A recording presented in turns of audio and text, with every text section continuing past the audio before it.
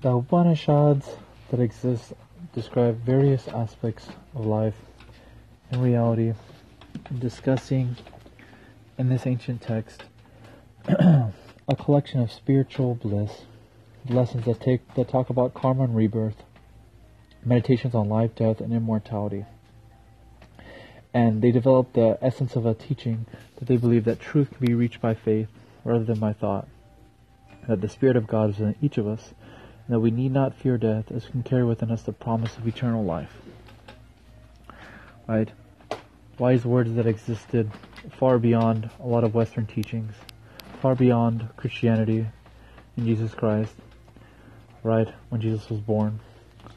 Over 800 plus years prior to the birth of Christ, after the birth of Buddha, but exist in essence as a spiritual teachings that I think the world and other people should learn about and understand from. And what's interesting is that there's an idea that speaks about the idea of the Brahman, Supreme Spirit, a God that exists from the Vedas, who demonstrates by having a conversation with various gods about humanity, about moving a piece of straw from the god of fire and the god of wind and the god of water and the god of earth. And he speaks about these beliefs and these ideas as lessons that he creates in his understanding of the world and consciousness.